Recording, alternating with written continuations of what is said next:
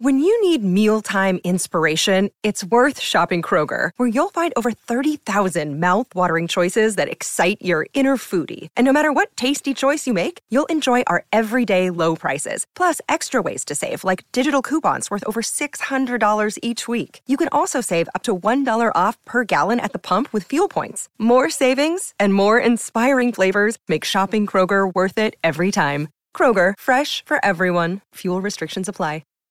Think you know the Brooks Ghost? Think again. Introducing the all-new, better-than-ever Ghost 16. Now with nitrogen-infused cushioning for lightweight, supreme softness that feels good every step, every street, every single day. So go ahead, take your daily joyride in the all-new nitrogen-infused Ghost 16. It'll turn your everyday miles into everyday endorphins. Let's run there. Head to brooksrunning.com to learn more. Another day is here, and you're ready for it. What to wear? Check. Breakfast, lunch, and dinner? Check. Planning for what's next and how to save for it? That's where Bank of America can help. For your financial to-dos, Bank of America has experts ready to help get you closer to your goals. Get started at one of our local financial centers or 24/7 in our mobile banking app. Find a location near you at bankofamerica.com/talktous. What would you like the power to do? Mobile banking requires downloading the app and is only available for select devices. Message and data rates may apply. Bank of America N.A., member FDIC.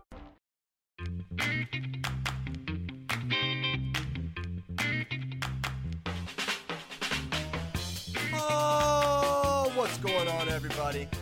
Welcome to episode 494 of Flow Wrestling Radio Live. I'm your host, Christian Piles, joined by not one, not two, but three co-hosts today. Very special guest with us from the University of Northern Iowa, Lee Roper, on the call alongside Ben Askren and Kyle Brackey. Coach, how you doing? Doing great, man. Get to talk some wrestling today. Doesn't get much better for me. Heck yeah. Well, we feel the same. We're so pumped to have you on, Coach. I don't think you've ever been on FRL before, but it's I think first time, man. I'm a big fan. There's hardly one. I don't know if there's one I hadn't listened to, really. I can't get enough of this stuff, man. I got a disease. I love it too much. That's awesome. I think this group can definitely relate to that. So a few topics we want to get into today, and I want to start with someone who kind of dominated the weekend and leading into the weekend's headlines, which was Henry Cejudo. And it wasn't just, the guy goes out a champion and says he's retired and he beats Dominic Cruz. There was some talk leading into it where he had made a comment in the embedded or whatever. He's like, hey, I could make a comeback, make the team in 2021, which started a lot of, back and forth speculation. And for me, there's a lot of different things we can talk about with Henry. So one, is he actually retired? Two, how would he do if he did decide to come back? He's like 33 years old, I think, or maybe he's younger than that. And then three is the what-if scenario. Like, what could Henry Cejudo's wrestling career have been, right? And he is 33. Fact check from Kyle Brackey. Thank you. So I don't know where you want to go from there, Ben. Why don't you just get it started, and we'll just see where the conversation takes us around Henry. Yeah. You threw out quite a few angles to take. Yeah. I always, and I never did this myself, I never liked when guys kind of quit early and said, well, I could have made the team. Which is actually funny now because I think that's what we're talking about with Kale with the Last Dance series when we talk about that tomorrow. And I responded to the tweet, and I just don't think he can make the team. When you look at the weigh-ins, he couldn't make double morning of 125. That's just out of the question for him. It was hard enough making 125 just day before, let alone so day before fighting, remember he missed 125 a whole bunch of times, let alone double morning of and competing right afterwards. So then you bump him up to 143 pounds because there's no 61 kilo during the Olympic year, and I just don't feel like he can compete with those 143 pound guys. They're too big. He hasn't been wrestling in a long time. Could he maybe say take a fifth through an eighth? Yeah, I could see that. You could talk me into that. But that's still going to be a challenge at 65 kg. So I think him making the team is kind of it's a little bit of a stretch. Yeah. What are your thoughts, Coach?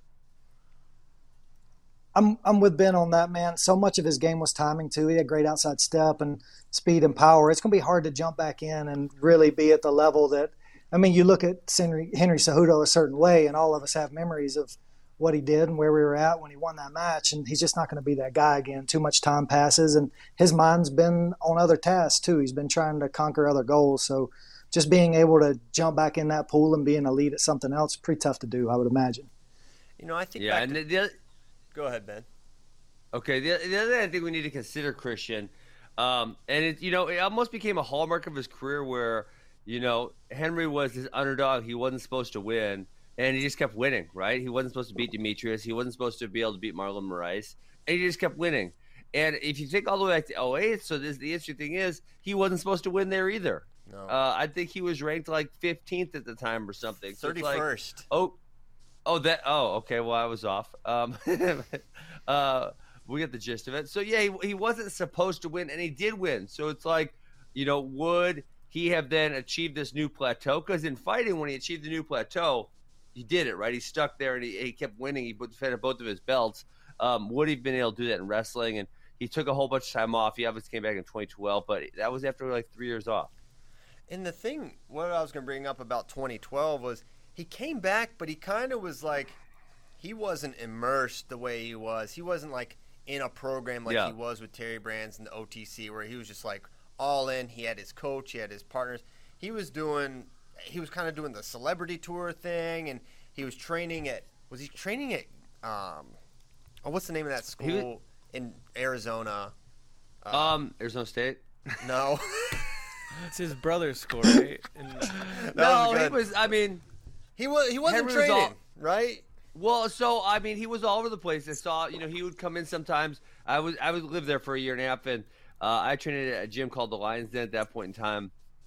And, he was in there every once in a while. Nothing like he wasn't an everyday guy, but he would once in a while come in and spar. And obviously, when he decided to come in and spar, he always looked really good.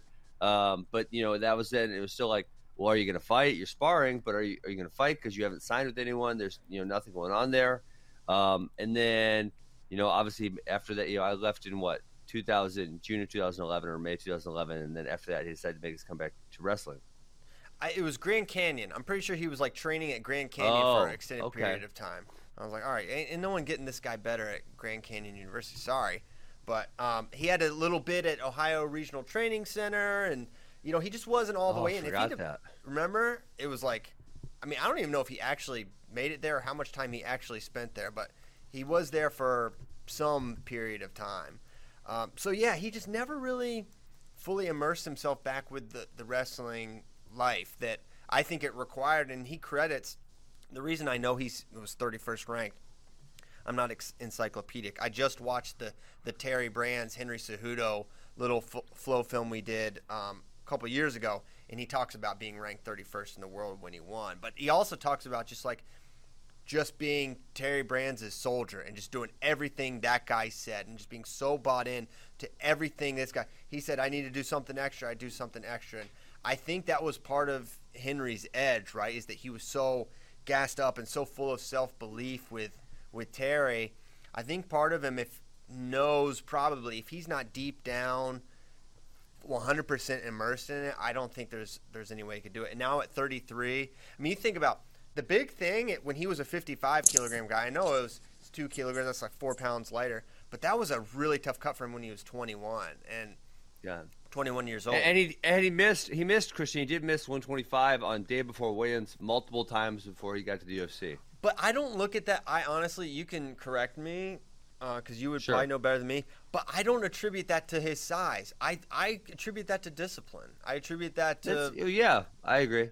And so, agreed. which kind of goes back to my point of I think if Henry had fully immersed and gone all in on it, I think he probably would if he just had someone that would hold him accountable and keep him focused on the right things. I think he could have made 57 kilograms again and made a real run. But now I think those days are probably passing. One thing, Ben, you talked about that made kind of not, I don't know if I want to say coming back to wrestling, but just like one of the things that goes is your timing. And like Coach Roper said, that his timing was so good, and that just can go away. But he and Cael are just two great what ifs in my mind. And Ben, you are to me also, because what if you had stuck with it and you don't gotta make me feel good. Stick with Henry and Cael. Well, what do you mean? What's wrong? I think it's a compliment. You're in that's pretty rarefied air. Yeah, I appreciate it, but I'm just saying, you don't gotta butter me up. Just forget about me. Let's talk about those two. Well, it's a what if. It could have. Listen, I'll leave it open. That it could have went horribly wrong for you, Ben. But I like to think it could have been okay. Go ahead, Coach. Okay. Christian, I think you're hitting on a really important point here, where you talk about his connection with Terry and what it would take to get him back to that level. Like, not all systems are created equal, right? And what makes the perfect storm for an athlete reaching that level? You're talking about being the best at something in the entire world. There's so many things that have to go right: the right environment, the right coach, the right mindset, the right matchups. I mean, think about it. What if Kudikov wins the match against Matsunaga on the other side of the bracket? Yeah. And you start thinking about him wrestling Kudikov in the finals. That's a whole different matchup. So I really think you hit on something important there, man. If you really want to reach that elite level, you've got to put yourself in the right system.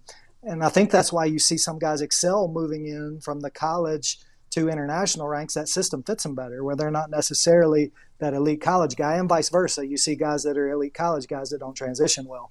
The system's got to work for the athlete. Not all are created equal, even for the individual. I think about, and just, thinking about the Terry Henry story, Terry kicking him out for a month. I don't know how well you could do that a lot of other places. I think a lot of other people would take their ball and go home. I'll train somewhere else where they don't kick me out for a month. I think, that's only 13 years ago. But you think that's just my opinion. Coach Roper, Coach Askren, you guys would probably know kids better than me. But I just think you can't do that anymore. Even though it was the right thing for Henry, I think you should be able to do stuff like that. But kids these days, and Henry was a 17, 18, or I guess he was 20 at the time. He's kind of a kid in many ways. They'll just leave. Yeah, well, I don't know if you want to throw. I hate it when people throw all kids in one generation. No, of course not. But one of the things I had a friend stop by last night. Oh shit, I'm not social distancing. The governor's gonna come arrest me or something. 6 feet. You were good. 6 feet apart. We were close. Yeah. We hugged for about an hour. I don't think we hugged. Played some disc golf. Anyways, we were talking about Michael Jordan in The Last Dance, and one of the things I think is so fascinating watching that, and I don't think we're talking about it all today, but I think this relates to the Henry Terry thing, like you're saying, is that there's this thing that's so nuanced, you can't write it out like it's A, B, C, D, right? Or a plan. If this happens, then this happens. If this happens, this happens. Mm-hmm. But there's this thing where Michael Jordan just had this perfect thing, you could just tell his teammates, he knew when to push him and when to pull back. He knew when to be an asshole and when not to be.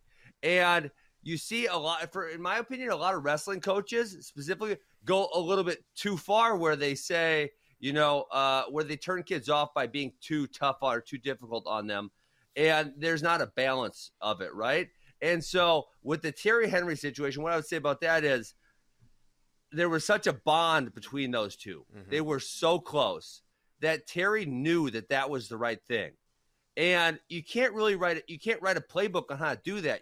Sometimes you just got to feel it, right? You got to be in the moment. You got to say, okay, I need to do this. This is going to be the right thing. And is it going to work 100% of the time? No, but and I think that's what I felt about Michael is just that connection he had with his teammates. It was so unique.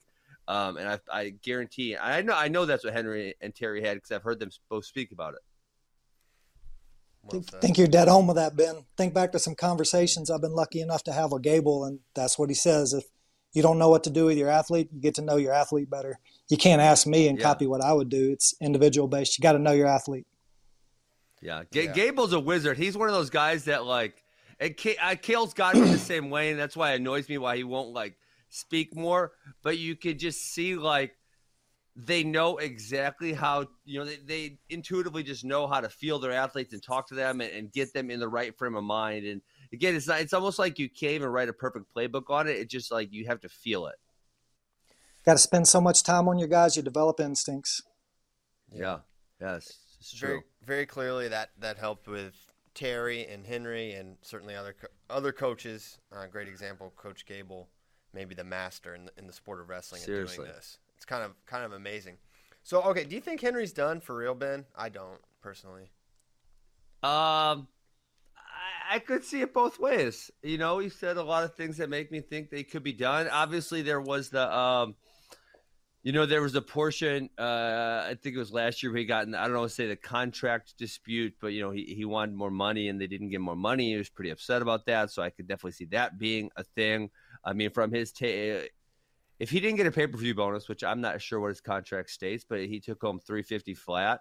In my opinion, he's worth way more than that to the company.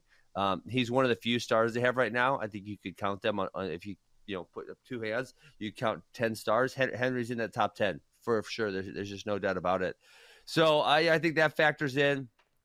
He is 33. He's been doing this for a long time. Moved to the Olympic Training Center when he was 16 years old, 17 years old. Yeah. I could see it going either direction. Yeah, it just seems like he's clearly still elite. But then again, we talked about Michael Jordan retired twice in his prime. Guys hang it up early. Not that it would be early if he retired at 33, but I just think there's a lot on the table for him, and he's still clearly really good.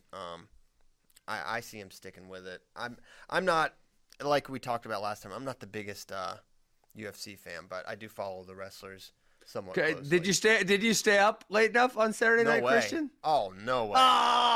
No chance. Come on. Dude, are you a night owl or no? Yeah, I'm a night owl. I'm actually night owl and early morning. I don't need a whole lot of sleep. I'm one of those weird people. Dang. What's all right, give us the routine. I can't do it consistently, but if I get 4 hours, I'll function fine. But 6 hours, I'm good, man. That's my full night's sleep. I won't sleep much more than. And my mom talks about when I was a little kid, like I never slept in. I was never that teenager that would sleep to noon. I wake up early, man. That's my son. I don't need a whole lot of sleep. He is up with the chickens every morning. He is up so early. I don't know. It's just in.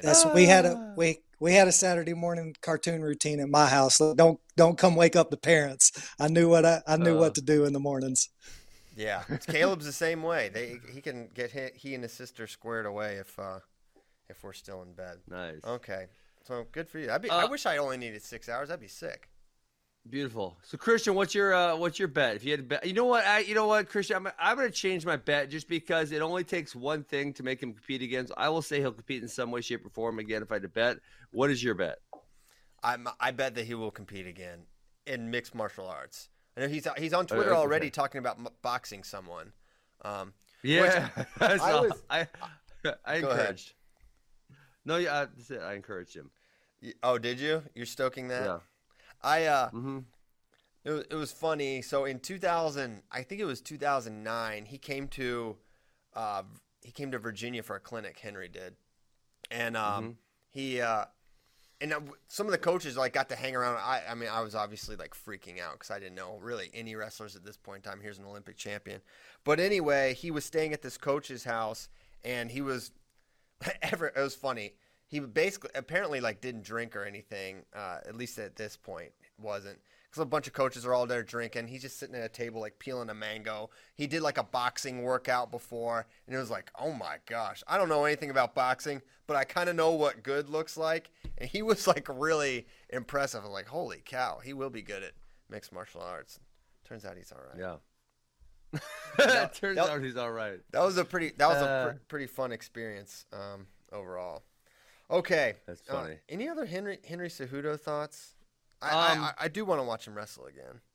Yeah, I would absolutely see him wrestle. Just to tie Henry into that UFC 249. So first of all, man, I could go a few things.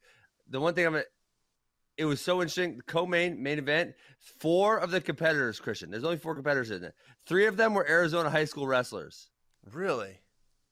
Yeah, Dom Cruz, Gaethje, Henry. Dang. I didn't know Gaethje was from Arizona as well. I know he went to Northern Colorado. How about him? You kind of called him winning. No, I don't think I did. I thought Ferguson was going to win. Well, you sure gave him a lot of credit. You said you were annoyed. Win, though, you were annoyed. It would annoy you because you wanted Khabib and Ferguson to happen. So I thought there was a distinct possibility that Gaethje could win. I didn't think he was going to win.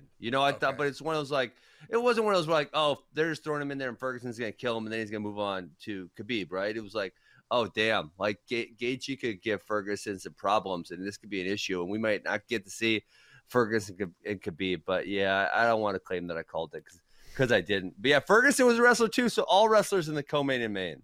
Dang. Coach, do you watch MMA at all? I used to watch a lot more, especially when I was hanging around Fred all the time. He's a huge MMA fan. But I definitely the reason I love MMA so much, and I do have a lot of fondness for it, is because it's displayed one of the views I have of wrestling. And I think one of the big failures as a community we've had, wrestling is the greatest martial art of all time. Nothing beats it. It is the best foundation if you want to do anything physical, manipulating another body, and the UFC's putting that on. I mean, look at the guys that are doing so well. It's a very tough background to get in a short amount of time, and it's very difficult to do too. So, man, I love it from that aspect, that it gives wrestlers a place to go and show that this is a dominant martial art. There's nothing that can really compare to it. Heck yeah. Okay. The other thing with Henry, I guess I'm curious of what do you think? Because there's a little, I think, to the community. If you weren't super dialed into wrestling in 2008, it's just like, okay, Olympic champion, he was the best. But with Henry being, as we mentioned, 31st in the world was his ranking. He was 0-1 at Worlds the previous year. What do we think happens to Henry if he stays in the sport, just full on, just as he was? Was he going to be a guy that rattles off a couple in a row? Was he going to be a guy in and out? What was his comp, basically? A comparable athlete to what Henry was doing? Do we think he would have continued on and made a bunch of teams in a row and rattled off a bunch of medals, or not? Man, I think the big thing is man, he had the one thing that's hardest for most guys. He had the confidence that I am the best in the world at this. And that's one of the toughest hurdles for a lot of guys to get over. And he had the tangible proof that I've got this medal I can look at every day. So I think you have to say, man, if he has that hardest, because he's obviously incredibly gifted with his wrestling skill, watching him out there on the mat, he's quick, explosive. He's got some physical gifts. So I think he stays in the same environment and keeps on the same path he was on. He's definitely, I think you got to say, he's got a chance to rattle off a fair number of teams. Medals, that's a whole nother level that, I don't understand real well, so I can't put an educated guess on that. But I think he'd have been the man in the United States for a couple of years. Yeah. If you look over, I think he would have – we kind of had some trouble since Henry at that weight. Really? Was our only medal was Gilman since Henry at the lightest weight, right? I think Simmons got really? fifth. So many fifths. Or Angel got fifth. I think Simmons got fifth also, Christian. Yeah, he might have. Yeah. Simmons had a fifth. Okay. So he's our only medal. He and Gilman are only medal since 2008, which is kind of crazy. So there is a pretty strong case he would have been the guy.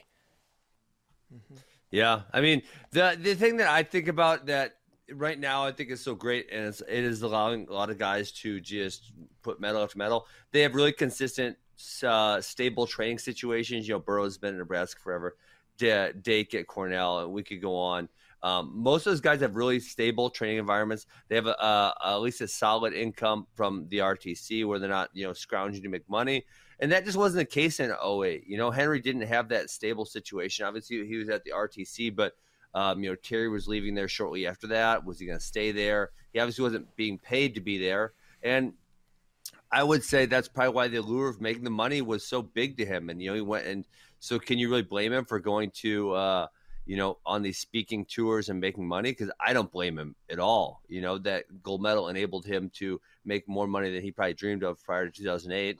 And so I think that would play a big part. Is had he had a stable training situation, I think maybe the projection would have been different. But, man, I just don't know what it looked like after 08 for Henry. Yeah. I would have loved to see him. You know what was interesting? Actually made me think of a debate we were going to have at some point, Ben, was Terry was discussing, he's like, hey, what made Henry great? He's like, his number one attribute, his first attribute was his speed. And he talked about just like this guy just had next level quickness. And then his second was his ability to just pick up things and learn them very, very quickly, which made me think, wow, which made me think of the talent debate we will one day have. Coach Roper. Will you stop being scared? I'm ready. I'm ready. I can't wait. Ready. You can't wait? Okay. Well, let's tease it out a little bit more. I'm trying to wait till we run out of things to talk about. I'm keeping that one in the chamber. Okay. I'm ready. Well, I've been ready for years on this one. I can't wait. Well, okay. Wait. Speaking of, we're getting bored, Christian, and there's no wrestling. Is the FRL match going to happen? Are you guys going to do this or what? It's not going to happen. Listen. Oh, why not? Come on. It's not officially not happening, but I'm just telling you it's not going to happen. I just don't think. I'm disappointed. I'm very disappointed. I know, but you know what? That's just the situation right now. Who's the most scared? I don't know. Nomad. He's the only one that hasn't voiced some kind of opinion on the matter. He doesn't want to do it. He doesn't want to do it. That's okay. His job. Well, listen. Believe it or not, we did not hire Nomad for his wrestling skills, nor any of us, frankly, for that matter. Maybe Okay, Mike Mao. fair enough. Mike Mao's pretty freaking good, and that helps him with his content. Okay, so yeah, I don't think that FRL match is going to happen, but talent exists. All right, Anthony Echemendia, another talented individual, in my opinion. We dropped the flow. Stop antagonizing me this morning, Christian. All right, last one. One of my great talents, antagonism. Okay. Antagonism, yes. Anthony Echemendia, the Flow film came out. Hope you guys watched it. Ben, Coach Rober, if you guys watched it, just your overall thoughts. Mm-hmm. Go ahead, Coach Roper. I haven't gotten into it yet. I kind of saved those where I got a chunk of time to sit down and digest them. I hadn't seen Echemendia's. And actually, being real candid, I don't know if I will watch it for a while because, man, I hear it's just incredible. And I've heard stories about just how he's such a great person, fine young man. And you got to think, I got to compete against this guy for a few years. So I might push that one off for a while so I don't get any of those things shaping me trying to beat this guy over the next few years for some NCAA titles. Gotcha. All right. Well, that's fair enough. Yeah, Christian, I loved it. I actually had someone else over. One of my former athletes was working yesterday on the disc golf course. And you are so getting canceled. You're going to get shut I definitely was not. Don't tell anyone my address. Don't tell my address. I don't know your address, so I can't tell him. Good. Okay. And I said, hey, did you watch it? And he said, well, I don't, he didn't say I don't like the guy, but he said, I don't really care about the guy or something to that effect. It's like, well, listen, here's the thing. And this can go to anyone listening to me right now. You don't have to care about the guy, but here's the thing. It's a tremendous story, and it's a tremendous story of courage and bravery, because think about what it takes for an 18-year-old kid to make the decision to say, I want to go to America. And I guess that's the one part I wish you guys would have dug into that a little more, like why, he said for a better life, but I would have liked a few more details on that. Mm-hmm. He seemed to have a great family life, seemed to love his family, right? And that was really good for him. It wasn't like he had a really terrible home life. And he makes this journey where he doesn't know if he's going to get there, right? He doesn't know that he's going to actually get to America, but he leaves the training camp. He, goes to the jungle, trains planes and automobiles. I mean, just, I hope my children are never in a situation that difficult, but man, I got to imagine that builds up to just outstanding courage in you and just bravery. And wow, I mean, I was really impressed.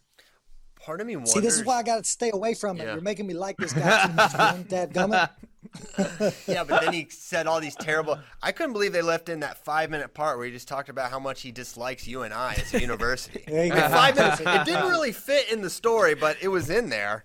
He's like, they're bald coach, something, Southern accent, something. I don't know. It didn't fit for me. But no. So I think it's like, great point about just like the courage it takes to be that young and make that kind of a decision, just to like, I'm up and leaving my family. But it's like, maybe, is it like the sweet spot where you're so young and maybe you're just you're naive enough to believe that, I'll figure this out. I'll make it from Guatemala to Belize to this part of Mexico to that part of Mexico to a detention center for 2 months. I'll just figure it out. There's just like, that intersection is probably what enabled him. He is courageous, but he also didn't actually fully know what he was up against, and just, has that innate desire for like, I can really better myself. I know that my best opportunity for a great life is at this place, and you know, I'm going to go for it and see what happens. Because basically, once he made that decision in Guatemala, I have to figure there's no turning back. There's no, okay, I'm coming home, Mom. That's it. You lost, to quote Marcellus Wallace, he lost L.A. privileges. He lost his Cuba privileges. I don't know if you guys seen Pulp Fiction. But basically, Bruce Willis, you can't come back here, dude. You messed up. I'm not going to kill you anymore, but you ain't coming back. No more Cuba. And so he made that decision, and I think it is incredible that he would. And then, you know, the wrestling ability that he possesses is, I think, pretty tremendous. But it's still a question how great he's going to be. Christian, I think that adds to it, right? You know, you said the young and naive, and I think you're spot on there. You nailed it. But I think he's at least smart enough to consider, okay, well, if I leave, they're probably not taking me back, right? I probably can't just go back. And then, you know, something bad could happen to me along this journey. And then on top of that, it's like, you know, Cubans can't travel to America at this point in time, at least. So it's not like, oh, hey, my family will come visit me next July once I make it. Like, well, that's not happening. Like, you literally don't know when the next time you're going to see your family is. You don't know. Yeah. Because there's no travel between Cuba and America right now at this point in time.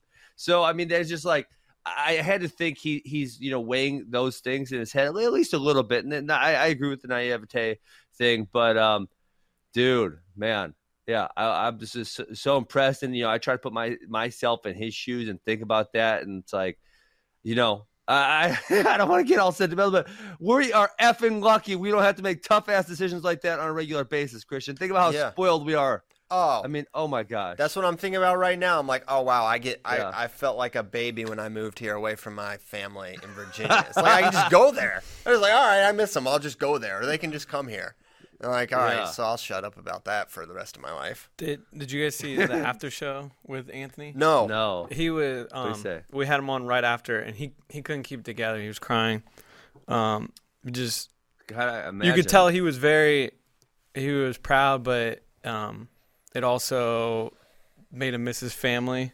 Yeah. And I know his family they were sending his family the film so they could see it, but yeah, he was very emotional, and it was cool, but also tough to watch at the same time. Man, yeah. There's no way I could not watch this now. You gotta watch it. Watch it. There's no way I can't now.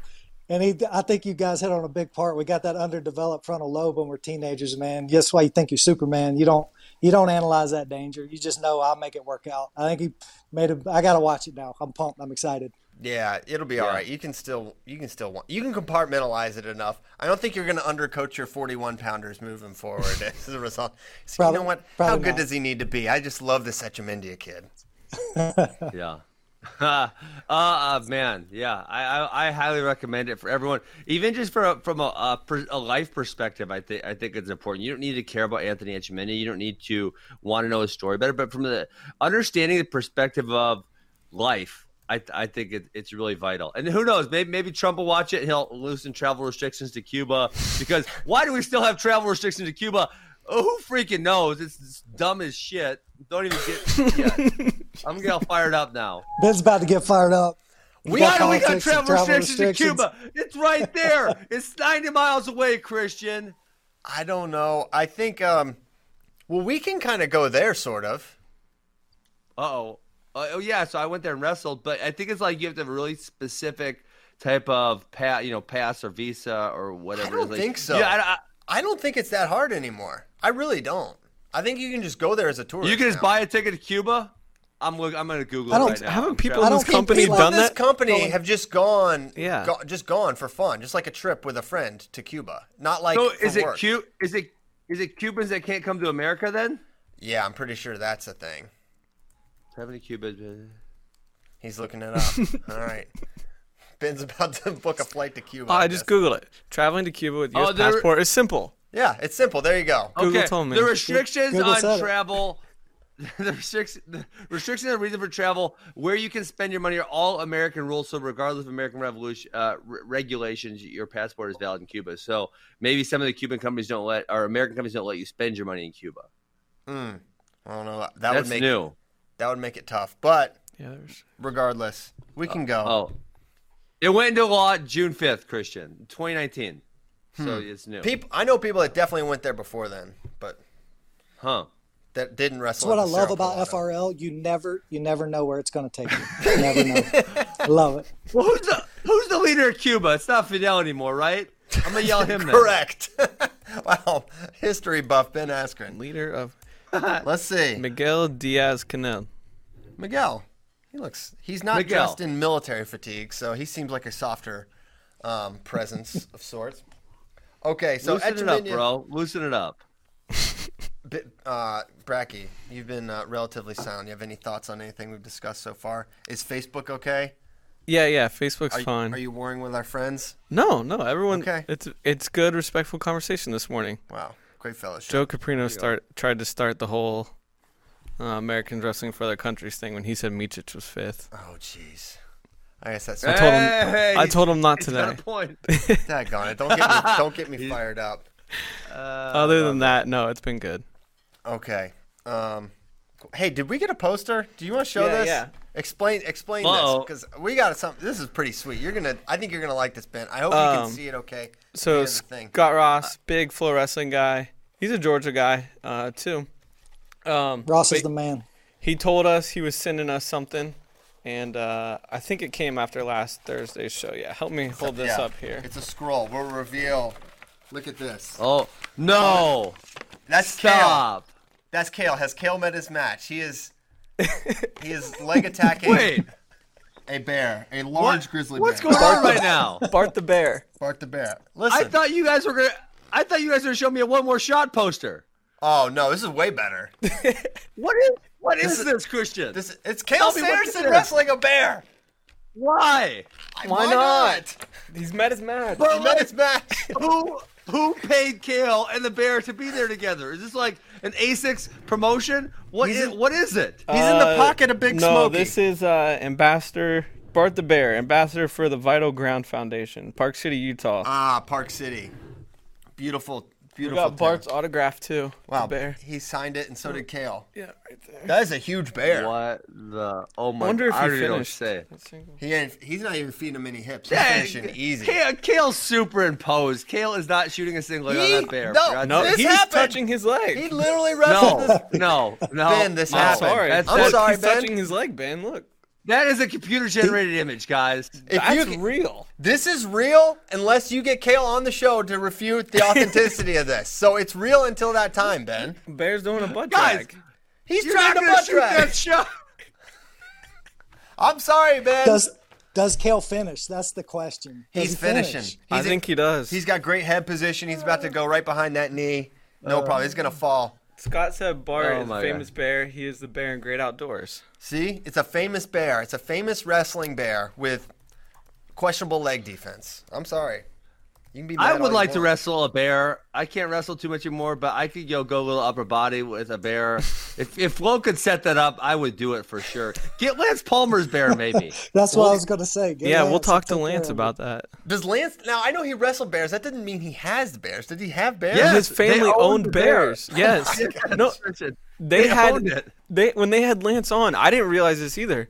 They had all kinds of stuff. They were like Joe Exotic. Oh my gosh. He's Lance Exotic. You called them Palmer's Joe Exotic. No, okay.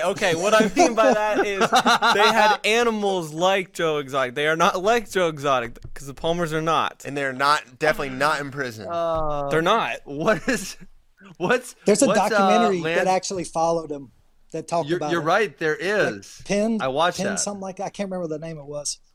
Wow. I think you're right. What's the dad's name? I'm blanking right now. Arnold?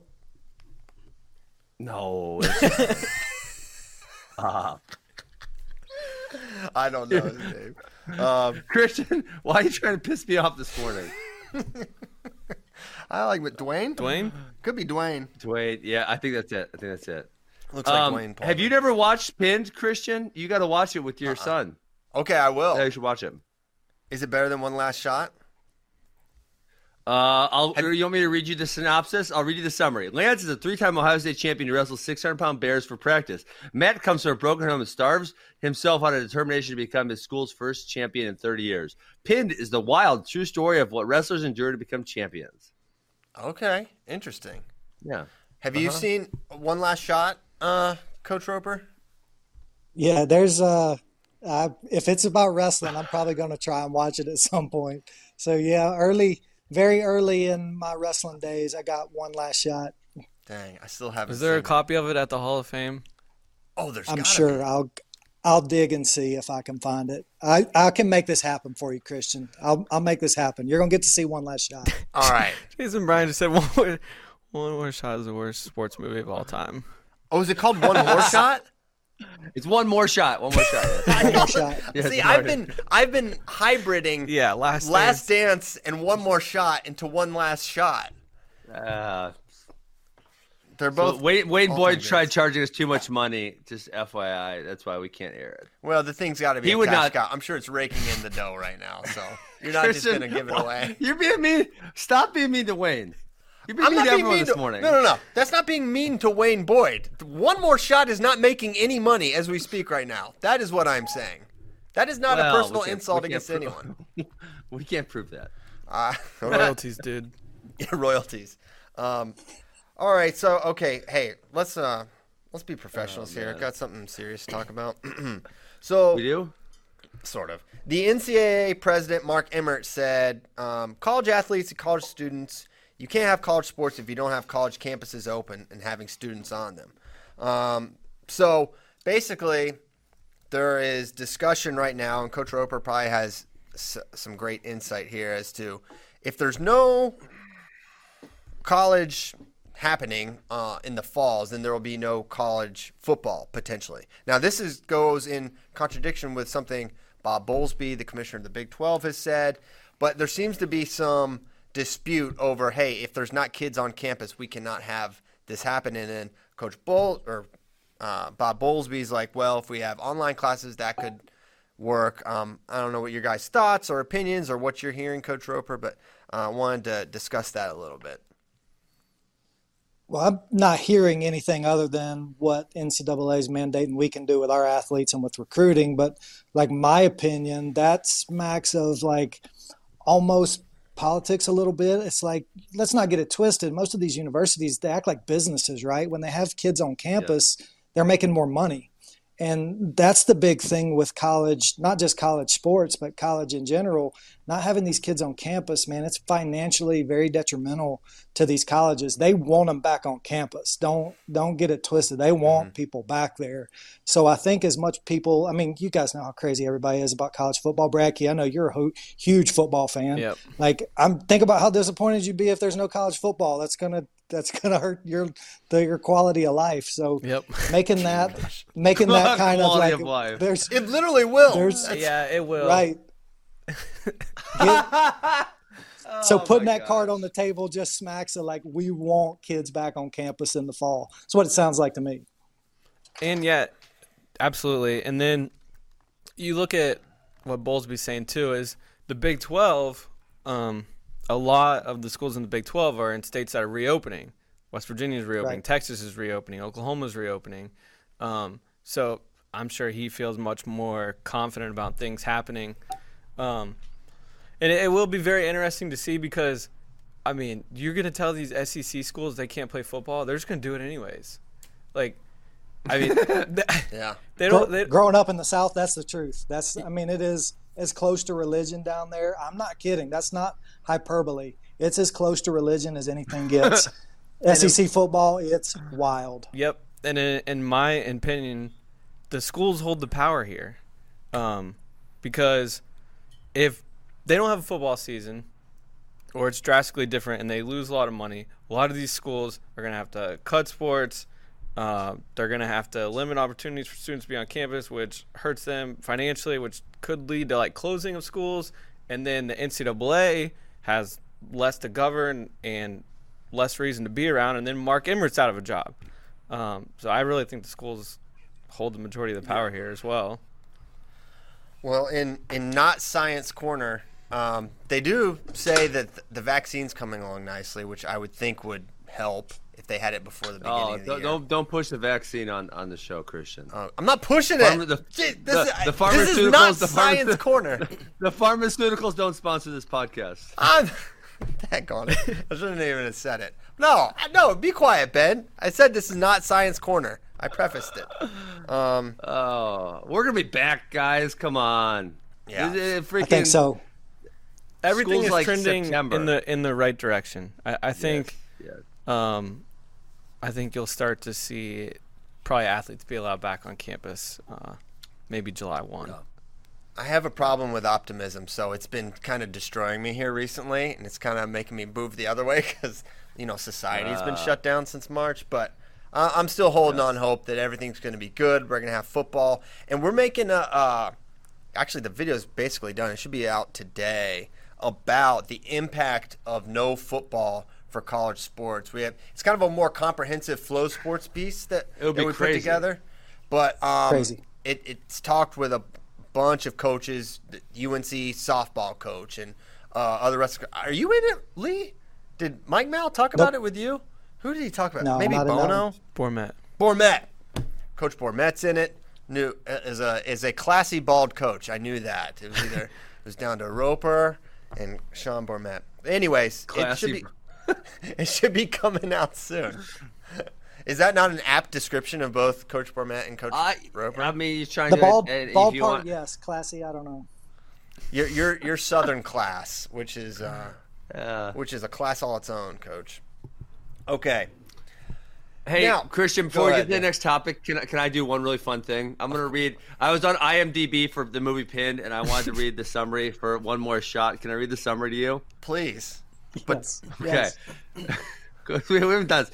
Based on a true story about two college wrestlers, T.J. Williams and Art Munson, whose battle for the National AAU Wrestling Championship in 1958 resulted in a near-fatal accident, leaving Williams with a broken neck and psychiatric problems. The story continues 30 years later when wrestler Brock Jones is admitted to the same institution as Williams after suffering a mental breakdown. The two become friends as Williams tries to get Jones back on track and coach him to another victory. Oh, my goodness. You're excited now. I didn't know there was such a strong mental health tie. I don't know if that makes me more or less excited. So the Williams character is in a mental hospital for 30 years? I believe, Coach Roper, you can correct me, I believe the Williams character is Danny Hodge, and the Brock Jones, the younger guy, is John Smith. Yes. Wow. I think. Star power, though. If you've seen the terrible wrestling movie with John Cena in it, that really it's basically the same story of that terrible wrestling movie that starred John Cena where he hits like the reverse cradle and pins a guy at the end of it. Is it called Reversal? I can't remember the name of it. But again, I've got a disease for wrestling, so if it's got wrestling, I'm probably watching it. It's basically the same I don't know what you're talking about. Oh yes. What's it called? The Marine? There's John Cena one called the Marine. No. That's about him being a Marine, dude. No, I think that's about the Marines. No, you don't say. What is it? Is it Legendary? Legendary, maybe? I cannot think of the name Legendary. of it. Really, I can't. It's you can tell me I couldn't remember. Wow, it has a review from you, Coach Roper. Best wrestling. Not very good. I found Ben, what's the star rating on IMDb for One More Shot? Yeah. We got 6.2 for Legendary. Probably one less star. Danny Glover's in this? Danny Glover? They got Glover, and you still didn't like it. Where do you find the stars on IMDb? Because I don't think it's at the top right when you. Does One More Shot predate stars? 6.9! 6.9 stars, Christian. It beat Legendary. Nice. Take that. That's a nice score. It is. It is indeed. Okay. Well, not that we should ever attempt to be on topic, but why don't we give it a whirl? Let's give that one more shot. What do you say? Oh, hold on. I clicked on the ratings, Christian. Someone's been paying him because there's seven votes at number 1, which is the second most, and there's 14 votes at a 10. So we're very skewed on whether it's totally outstanding or totally terrible. There's very, very few votes in the middle.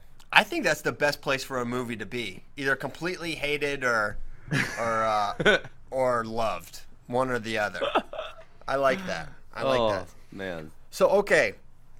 So, even though this has all been great, the reason we wanted to have Coach Roper on is to fill in some deficiencies which Kyle, Ben, and I have, which is some of these guys, I don't know. I never watched them wrestle. You know, I don't know much about their game. Yeah. Even Ben was saying that as well. So we're like, who could we reach out to? And I was like, I think I know just the guy. And Coach Roper, give us a sense of the treasure trove that you have just 10 minutes from where you live, but also just kind of how much wrestling you watch. I've got a disease, man. I really do. I can't get enough. It's just, I just really enjoy it. Like in my downtime, I'm cutting grass. I'm listening to wrestling podcasts. Ever since I first started in 8th grade, man, I've just been eaten up by this wrestling thing. So watching a ton of film, and I wasn't very good myself, again, to my goals of what I wanted to achieve. So when I started coaching, I had to learn all these different positions that I had no idea in. So just watched a whole lot, and then just kind of the circuitous route that my life's gone on with wrestling. My wife works at the Dan Gable Museum at Waterloo, 5 minutes down from my house. So I've got all the resources and archives that they have access to. So I've been able to watch a lot of matches that I've wanted to watch, like Rick Sanders. I've wanted to watch that guy watch a folk style match for a lot of years of my coaching career.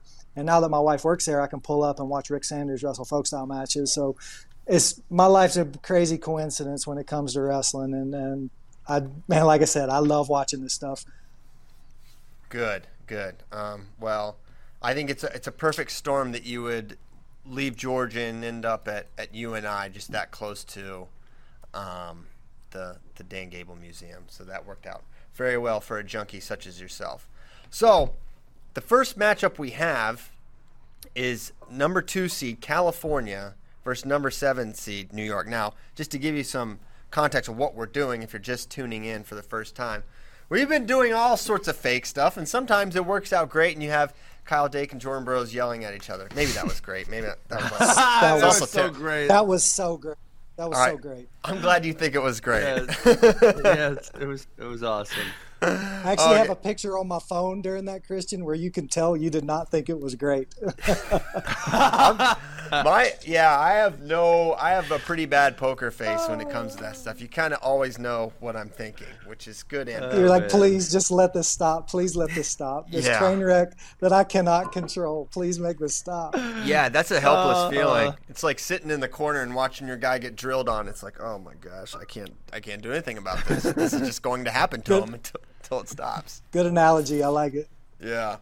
Okay, New York versus California, right? Is that what I said? It is what I said. Okay, so these would be is this the round of 8, I guess? Round of 8, right? Quarterfinals. Quarterfinals. Okay, so these are quarters. Hey, Christian, can I ask you what the process will be here? Because now we have 4 people, so if we go 2-2, it's going to be a tie, right? Okay, yes. Just dial up Danny boy. Where's the nomad? He is he made me mad on the last show, but that's okay. And then we're cumulatively picking a winner for the match, and then we're you're right. So we're not all keeping individual team scores, correct? Right. So basically, if it's 3-1, then that guy's the winner by decision, unless we equally determine it was a bonus point victory, which will be pretty rare. Got it. Okay. In these scenarios. Cool. So what we're doing is we're taking all the best wrestling states, and we're making super teams from multiple generations of Division I wrestlers. So you've got Steven Abbas and Eric Guerrero and Aymar all on the same team for California. And so the first match, we did one yesterday or last show. I forget who it even was at this point. We did a play-in duel between Illinois and Michigan, which Michigan won, and then we did number 1 seed Pennsylvania versus number 8 seed Michigan. Okay. And Pennsylvania won that 24-6. So, spoiler alert, Pennsylvania's got quite a squad, but I really like this California team too. They've got a lot. Iowa's is pretty salty as well. So this is going to get really, really fun, really, really fast. New York has a really good team too. So why don't we get it started at are you cool with starting at 125, Ben?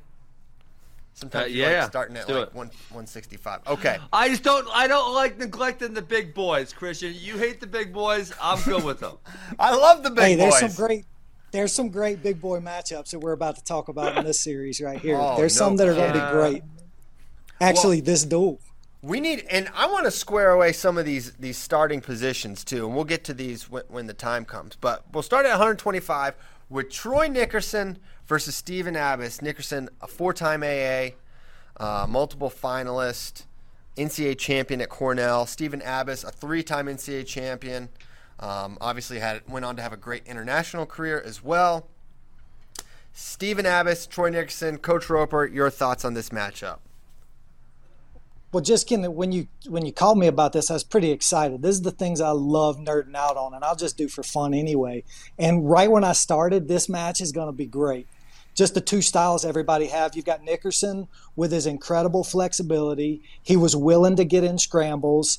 Man, really good lead leg, single leg. And then you've got Abbas, who in my opinion, other than Ben, might be the second greatest scrambler that I've ever watched in folk style wrestling. Mm-hmm. So this is just going to be a scrambled mess. And it's going to be a style that's going to be exciting to watch. But when we get to talking about it, I think there's probably a guy that's pretty clear favorite in my book. But I think it's going to be it'd be a really exciting style matchup that's basically going to be two guys tangled in a knot for however long the match is going to be, 7 minutes long. Yeah, so, I mean, Abbas, I feel like, and it's interesting with Nickerson because injury so impacted his career, right? He kind of had to be a different guy towards the end of his career as I have come to understand it, right? And so he was a phenom. Yeah. Coming out of New York, he had won everything. I'm pretty sure he was the consensus number one guy coming out of high school. Just total the number one wrestler coming out. But I feel like Abbas just had more ways to score. When he was at his best, he would figure out a way to get a takedown or two. I think Nickerson's so hard to score on. We saw Abbas put up some major scores in big matches, but I don't think he would against Troy. But I do think Abbas would be the winner here. Yeah, I agree. Yeah, I'm Abbas too. Anybody that beats Mavlik Batirov is going to get my vote. He's just on a different level for me. He's one of the best I've watched do it, man. Maybe one of the best 25-pounders of all time. Yeah, 100%. He really is. He truly is one of the best 25s ever. Any thoughts here, Branky? No, you guys nailed it. I think it's Abbas. Okay. I don't know a thing about Clark Anderson, but he's New York's 133 pounds. This is where Roper. What do you know about Clark Anderson? It's Claire, I think. I'm pretty sure. Okay. But a little. Claire's actually you're already further along than me. He's actually the very first recruiting call I ever got. I was much better at academics than I was at wrestling back in high school. And he was coaching at Duke at the time. So he was my very first recruiting call of all time. Small world. But what you got out of Claire when he wrestled, he liked to get to underhooks a lot. Didn't have a very good leg attack. It was a lot of counter stuff. He's pretty good at pancaking guys from those double underhook positions. He was pretty good on top. He'd go inside wrist, pull crab rod a fair amount, which is pretty common for anybody from New York. From my understanding, it kind of originated in that Long Island area. So you got a lot of crab riders from this state, and he was really good with his legs. He'd go double legs, power half, and turn guys, but more of a defensive and pressure. He'd wrestle pretty hard and keep forward pace. And against who he's wrestling, going to that underhook to Guerrero's like slip high crotch side, it's not a good recipe. This is a bad style matchup as it might get that anything we're going to talk about, because this is Guerrero's wheelhouse that he just kind of picks apart.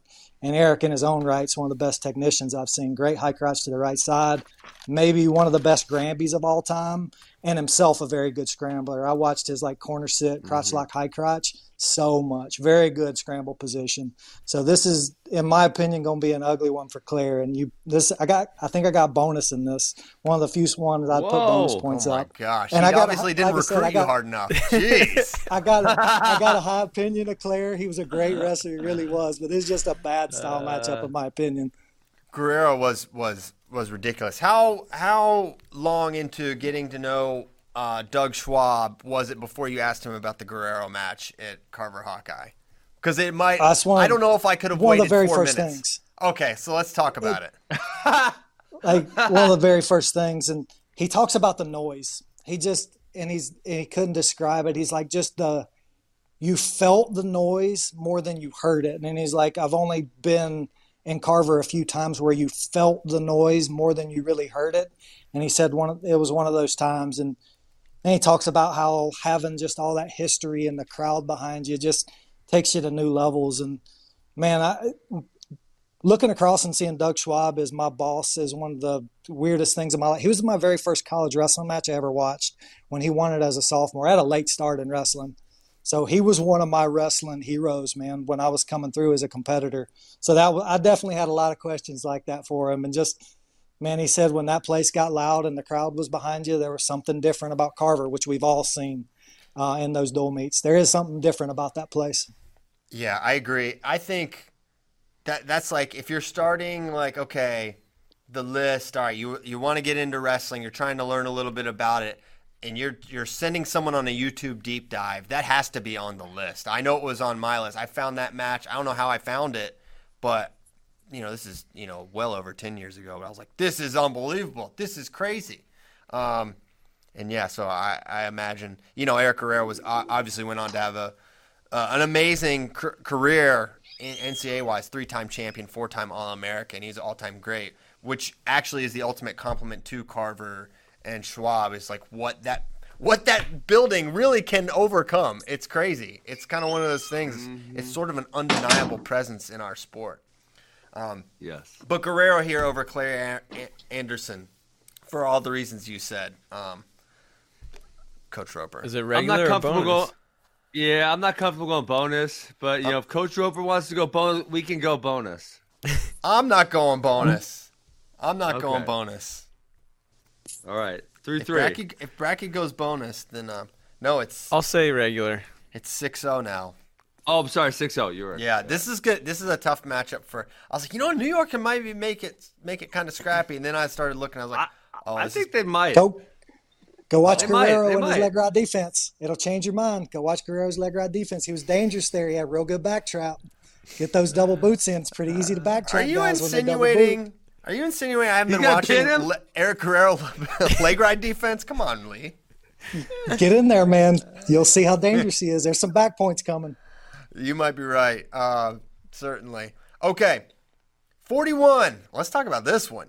Yanni D versus Jerry Abbas. Not Steve. Jerry Abbas. Jerry, a 4-time AA. Yanni D, a 2-time champ on his quest to be a 3-timer and then 4-timer. He's in the mix. We love Yanni. I didn't watch that much Jerry. What are our thoughts? If you guys want to talk about all-time matches, Christian. Oh, yeah. One of my, I would say, if I made a top 10 matches, Jerry Abbas, Lincoln McElravy is a top 10. You have to watch. Has to be on your list, yes. Has to be on your list. So, unfortunately, Jerry was on the losing side of that matchup. And, Lee, you were talking about Steven being a great scrambler. Jerry was one in the very, very early days of scrambling as well and had a lot of unique things. So, stylistically, though, I would say also that's going to put him in some danger against Yanni. Yes, yeah, it's almost like the old school of scrambling and the new school. It'd be a good – man, it's hard to beat Yanni in those matches, though. He's just really taking things to a new level right now with his flexibility, too.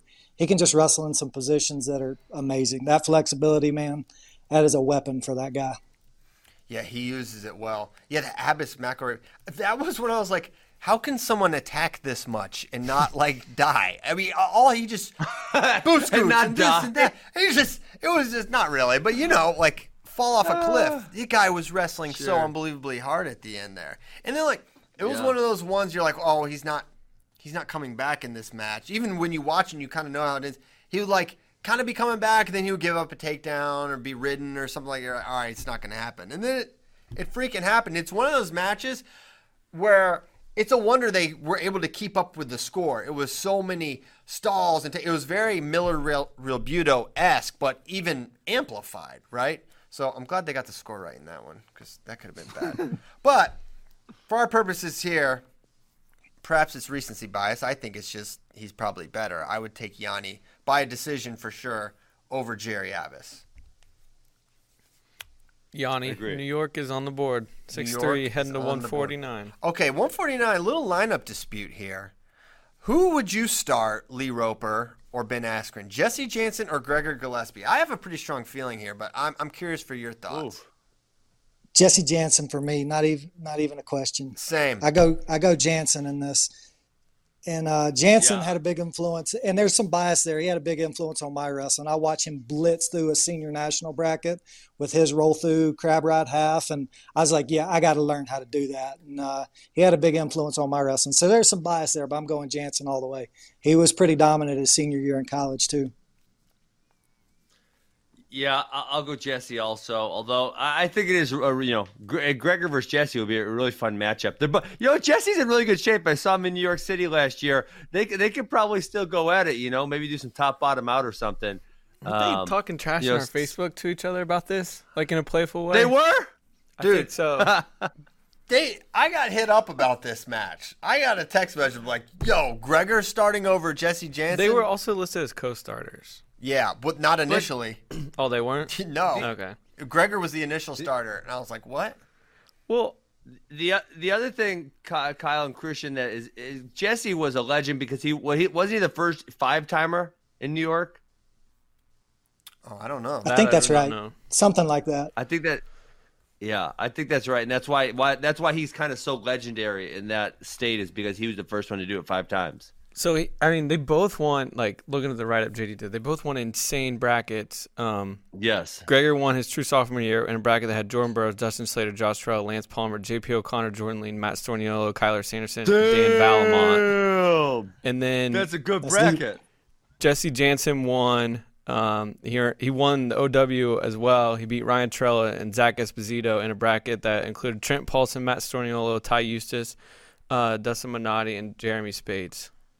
Shout out Matt Storniolo. He's in a lot of really good weights. Yeah. My thought is this: that Jansen, when he won, was just at a higher level and separated himself better than Gregor maybe did. I mean, Gregor's NCAA final was pretty controversial.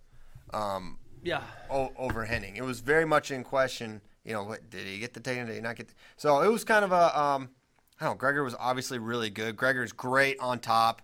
He was kind of a frequent auto top guy, but it just what? Did you say Henning? He didn't wrestle Henning in the NCAA finals. Who was it? Was it?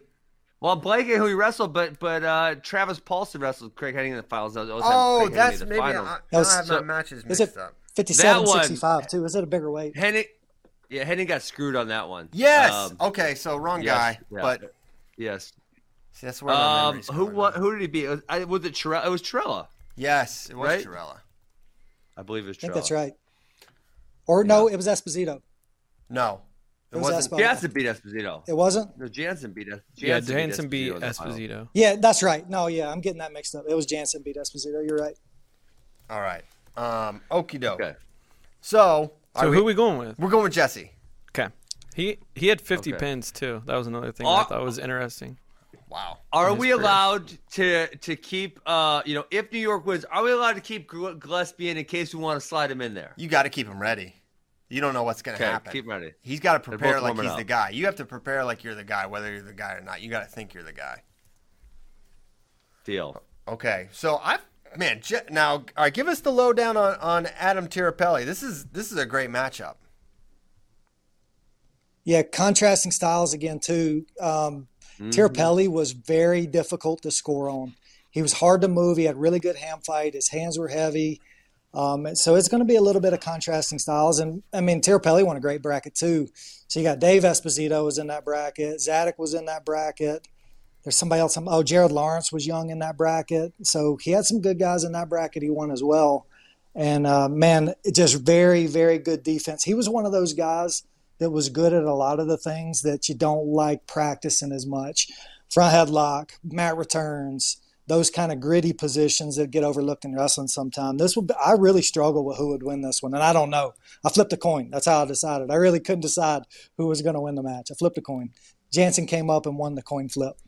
51% to 49%, in my opinion. You did it 100 times, didn't you? You flipped it 100 times. I did it. Sure. I would love to say that, but it was just once. Hey, breaking news from Binghamton head coach Kyle Borshoff. He said Jesse was the first 4-timer. Nickerson was the first 5-timer. Yeah, and Coach Borshoff is Team Gregor Gillespie. He's Team Gregor. All right. Whoa! Wow. All right. So I'm not gonna go. Ben, you go.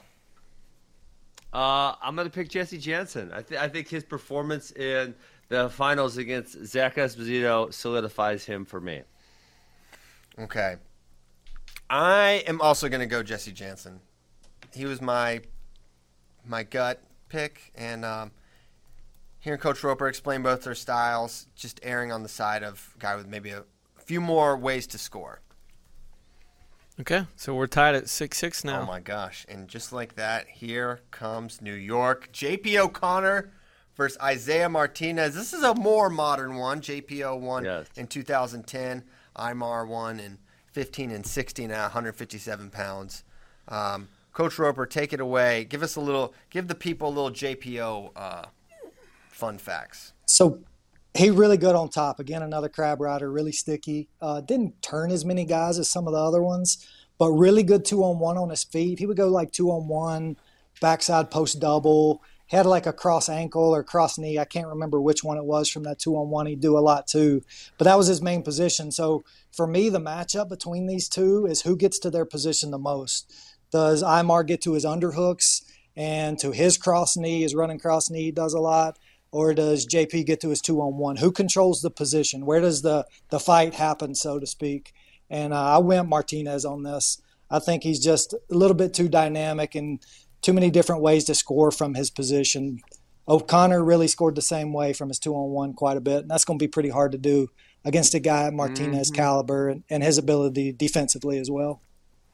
What are your thoughts, Ben? Yeah, I agree. I'm going Imar for sure. No question.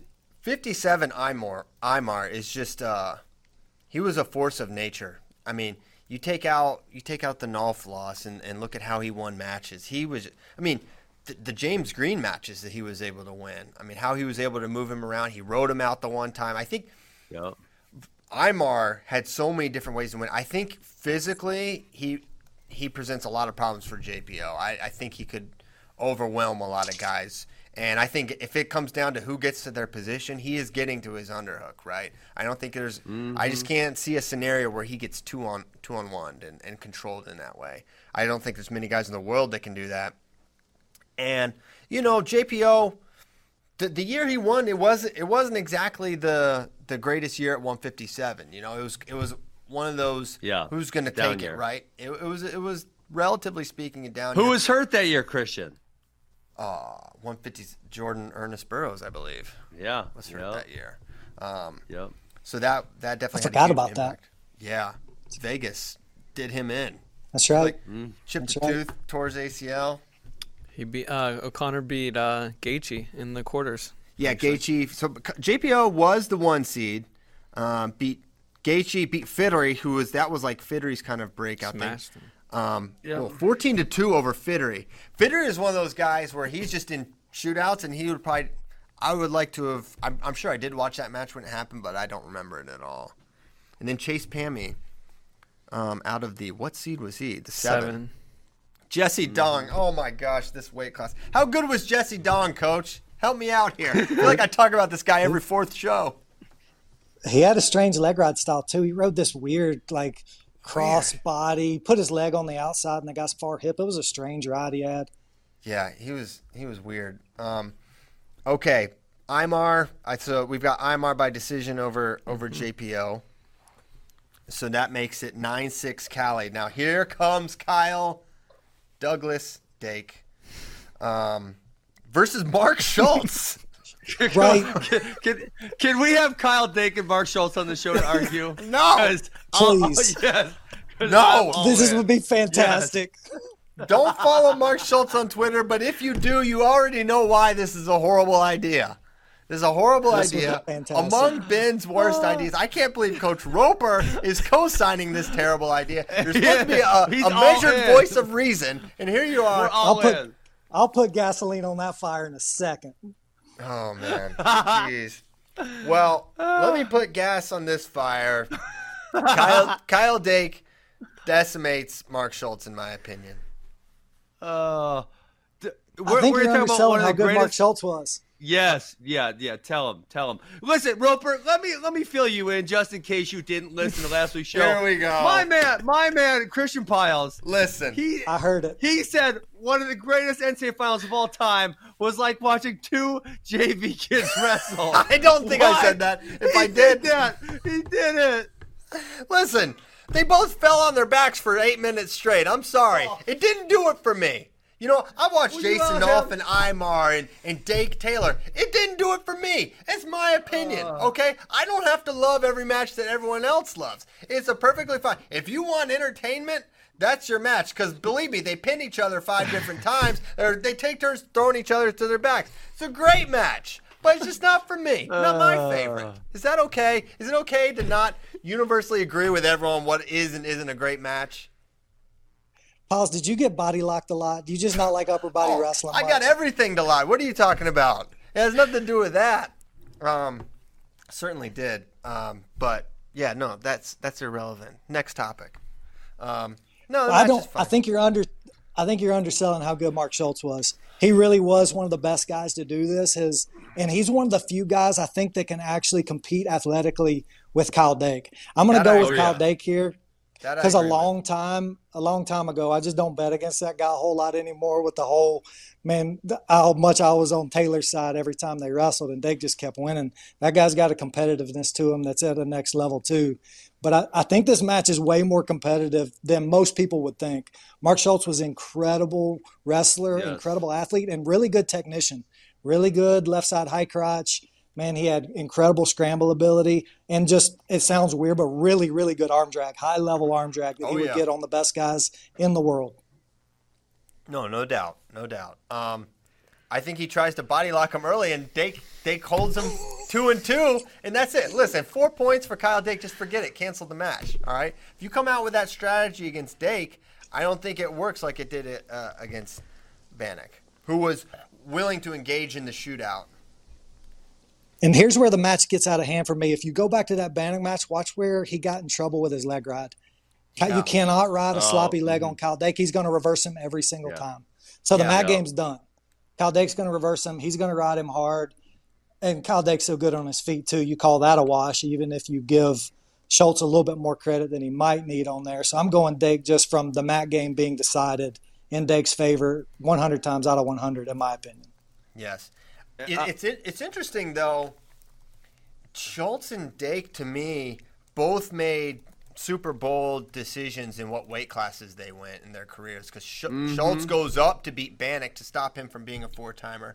Dake put his 4th title, in my opinion, on the line in jeopardy by choosing to go 65. He could have just got 57, said thanks for the 4 titles, and call it a day. But he goes up. So I think those two have a little bit of honey badger blood in them in that way as well. And that's for sure. Jason Bryant says Mark Schultz beat 3 4-time All-Americans and 2 4-time finalists in 3 NCAA finals. Jeez. Wow. And then, of course, who's the other 4-time finalist? Kyle. I don't know. Or Jason, JB, Jason I'm sure Bryant. Jason will tell us in a second. Give us the answer. But then, Dake beat 3 NCAA champions, and then Montel Marion, his 4th, was a 2-time finalist. So both dudes had absolute hammers in the finals. Yeah. Marion was a 2-time finalist? All right. We're all taking Dake. He lost to Kel Russell, didn't he? We could just keep, despite Christian's disrespect of That Mark was a Schultz. semi, wasn't it? Yeah. Dang it. It's okay. We're all picking Dake. Let's move on. No, I got Schultz, but I'm outruled. So, Shut up, Christian. Shut up. Oh, boy. Here we go. Sweet. So we're tied at 9 again. Niners. Okay. And here comes Chris Pendleton for Team California versus Mitch Clark. Dude, this guy is from Canton, New York. My aunt and uncle live in Canton, New York. It is the smallest little town. I had no idea he was from there until I read JD's article. I'm like, holy cow, this is the most small town, quaint little place. And a little fun fact about Mitch Clark. He's a total beast. Amazing top wrestler. Well, tell us a little bit about him, Lee. It's the top. It's the high thigh. Just go watch his versus Jones finals. That's all you need to see. Okay. Just incredible top guy. Contrasting styles because you guys have talked about Pendleton and his skills from neutral. Just a really contrast of styles here. Be an interesting one to watch. I'm going Pendleton, though. I'll give him the vote. Pendleton gets the I'm going vote. Pendleton. Wow. Is there much track record for Pendleton getting ridden? Didn't seem like even when you beat him, Ben, you didn't ride him. I never rode him. Son of a gun. Damn it, Christian. Sorry. I don't want to. All right. Well, Pendleton wins. Hey, fine. So let me clarify. Just so I don't know if Coach Roper heard this part, but in this next matchup I think is very interesting. We're not necessarily doing them as they were. We're not taking 1980s Ed Bannock and putting it 19. You're right. It's like how good they were for their times. Right. For sure. Right, Christian? Yeah. Okay. Cool. Yeah. And if we want to change our minds, we can do that too. Yeah, it's just kind of dealer's choice. No, wait. I want an apology. You Montel are right. Marion was a 2-time finalist. I apologize. Listen. Yeah, you're right. A continuing theme on this show is the slow deterioration of my mind. It's got to be a fascinating watch for a lot of you guys. So we're 494 in, and I was probably really sharp early on there. It's like boom, boom, boom. Also, Dwayne Goldman was the other 4-time finalist that Mark Schultz beat.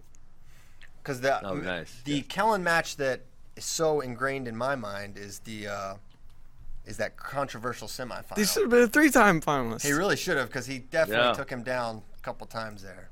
All right, we're Marion truthers, I guess. Okay, so what's the score, Kyle? Now it's 12-9 California. Oh boy, will New York respond? We have a Bannock. I repeat, we have a Bannock. Ed Bannock versus Zahid Valencia at 184 for California. What? Wait. Okay. Why isn't Lou Bannock on the team? I don't know. Hang on. Let's fact check. I had a little beef with that. They're from both. I mean, they're twins. They're from Port Jervis. Actually, one of my college roommates was from Port Jervis, New York. I almost drowned in a river up there. Different story for a different time, but I don't think so. I thought Lou should have been on the team. Well, listen. One of our policies on FRL is we never turn away an opportunity for a good drowning story. People love drowning. Yeah, it's just fun. They love adventure. Well, I went up there with him. We were swimming across this river. He said, "Oh, we got it. No problem. I swim across it all the time." I learned I'm not that strong of a swimmer and literally almost drowned. A jet ski had to come get me as I'm swimming across this river. I got so tired. My body started to cramp up. It was a scary moment. No joke. Man. Oh, my gosh. Where's the Chattahoochee River, Coach Roper?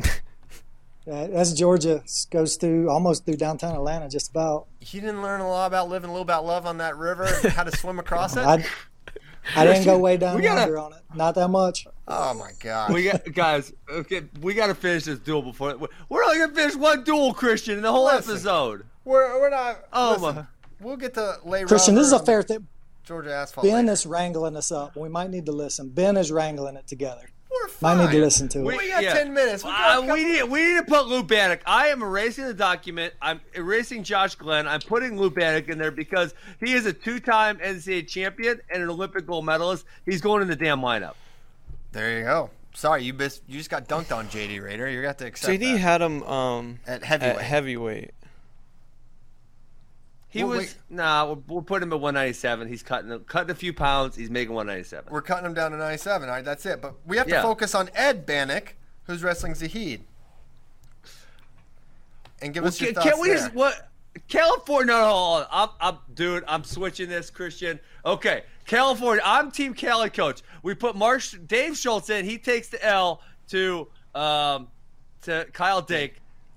Pendleton beats Mitch Clark. We bumped Mark Schultz to 184. He's already beaten Ed Bannock. Oh, my goodness.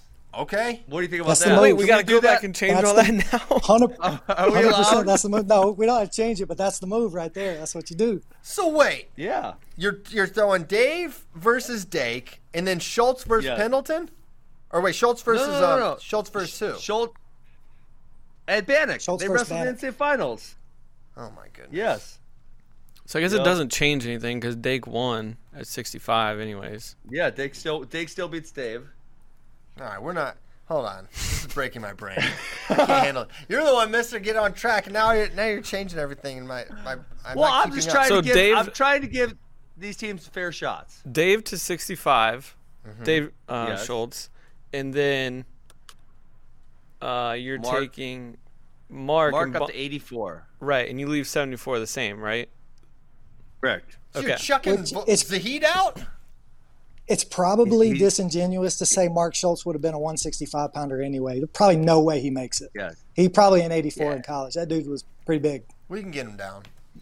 Yeah, and him and Ed were wrestled in the NCAA finals at 177 anyways. Yeah. Right. We really sucked him down there. J.D. Rader has no regard. Well, he'd come up from 67 though, right? Yes. Yeah, he started at 67. All right, so Zahid's out of the lineup in Ben's world. Wow. Zahid got benched, or maybe he got busted. One of the two. Oh, my gosh.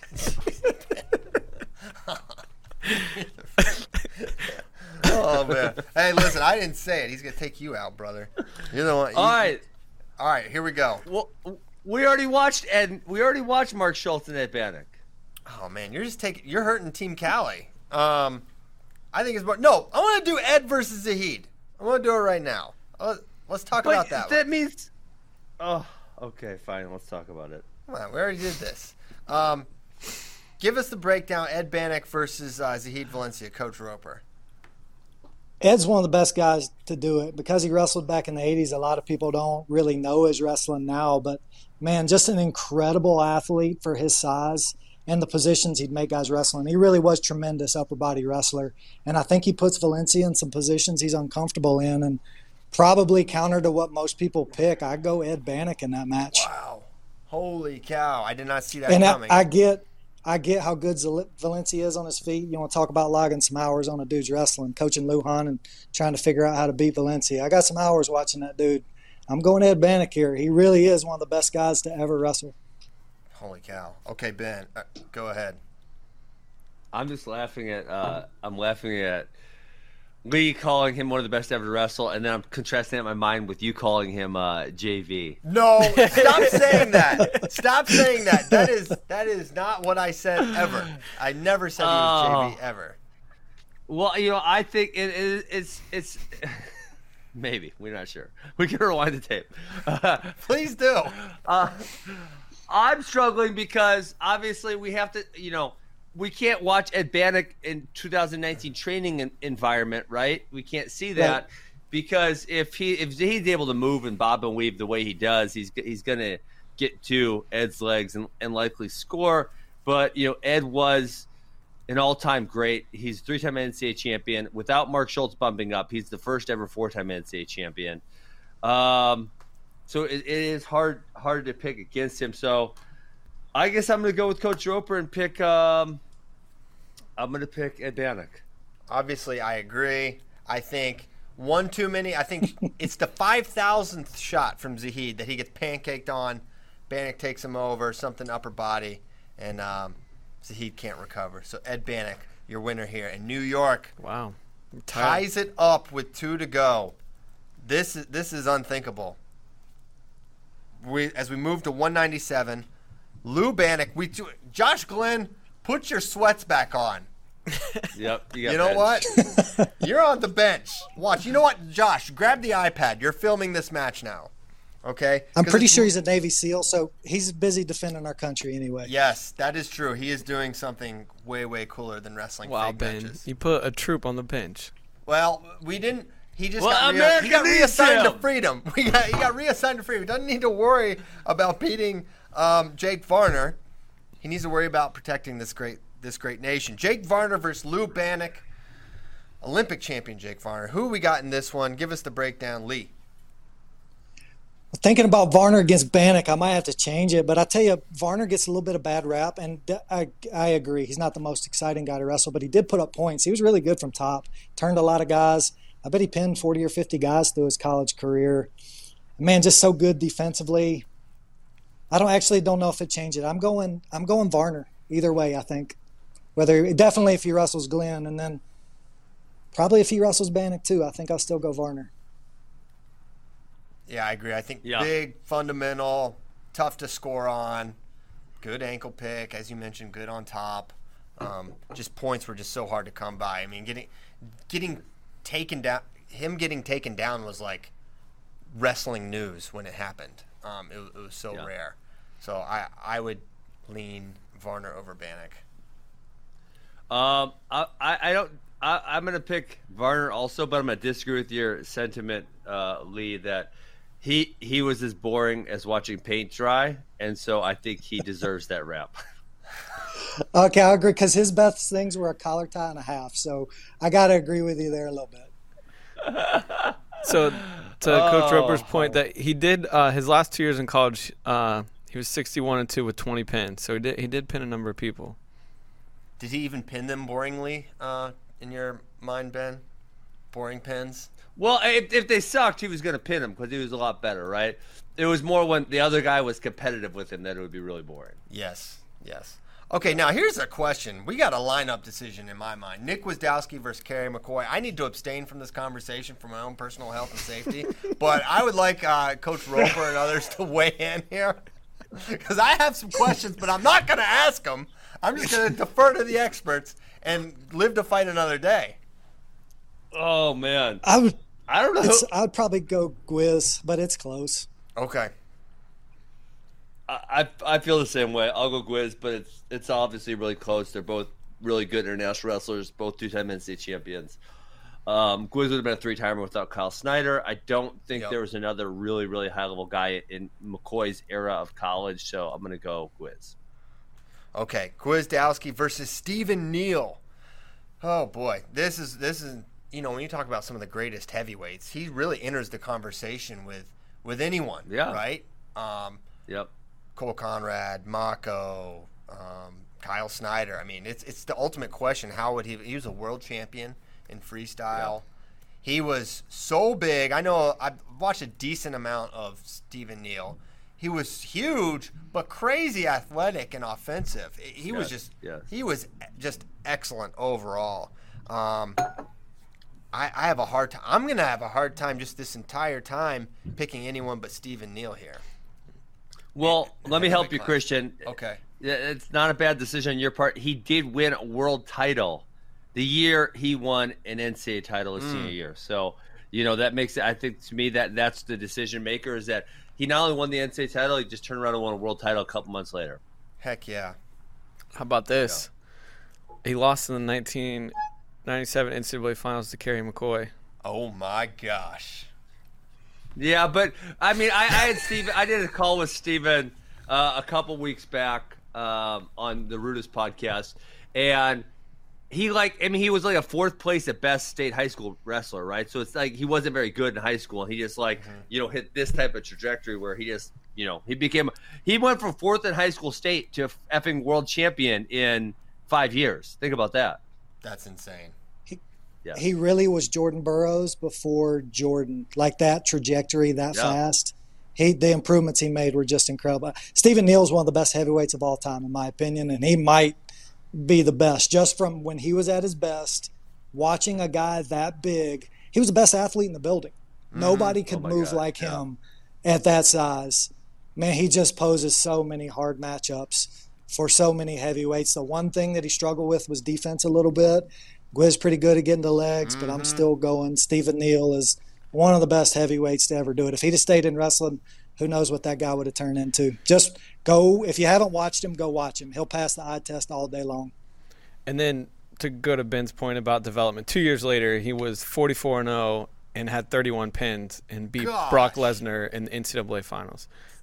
So, and then, of course, won 3 Super Bowls with the New England Patriots and can't get enough praise from Bill Belichick. So that tells you what kind of guy and competitor and player he was. What the heck? Never played a down of football. Never played a down of football. That is insane. We got to do like a film about this guy. What in the world? Who does that? There's a great story online where he talks about that journey. Yeah, great dude. Man, you kind of have to be to reach that kind of a level. So, okay, what's the final score here, Kyle? So with that makes it 18-12, California. Very competitive duel by a scrappy New York squad. California with some, lineup changes, and New York moved some things around to make it really interesting. One other thing. That match would have been Gwiz versus Stephen Neal might be entertainment value-wise the best heavyweight matchup you could come up with. It would have been unreal. No kidding.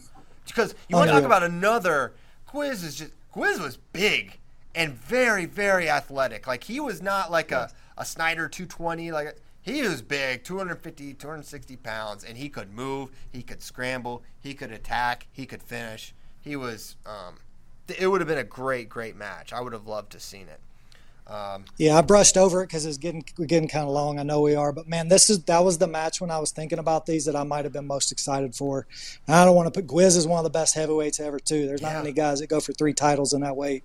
It would have been an incredible match. One of the ones in these hypotheticals I wish I could see the most. Yeah, me too. I sincerely agree. Well, as Coach Roper mentioned, we are over. We are 3 over. Overtime, baby. So we got to get that. I got to pee so bad, Christian. Oh, poor Ben's bladder. Hey, thanks so much to Coach Roper. He'll be back tomorrow. Was a lucky blast. for us, lucky for you guys. This was very fun. We'll see you then. Have a great Tuesday. We got more Bader shows coming up this evening. Plenty of things going on. And, have a good Tuesday. See you soon.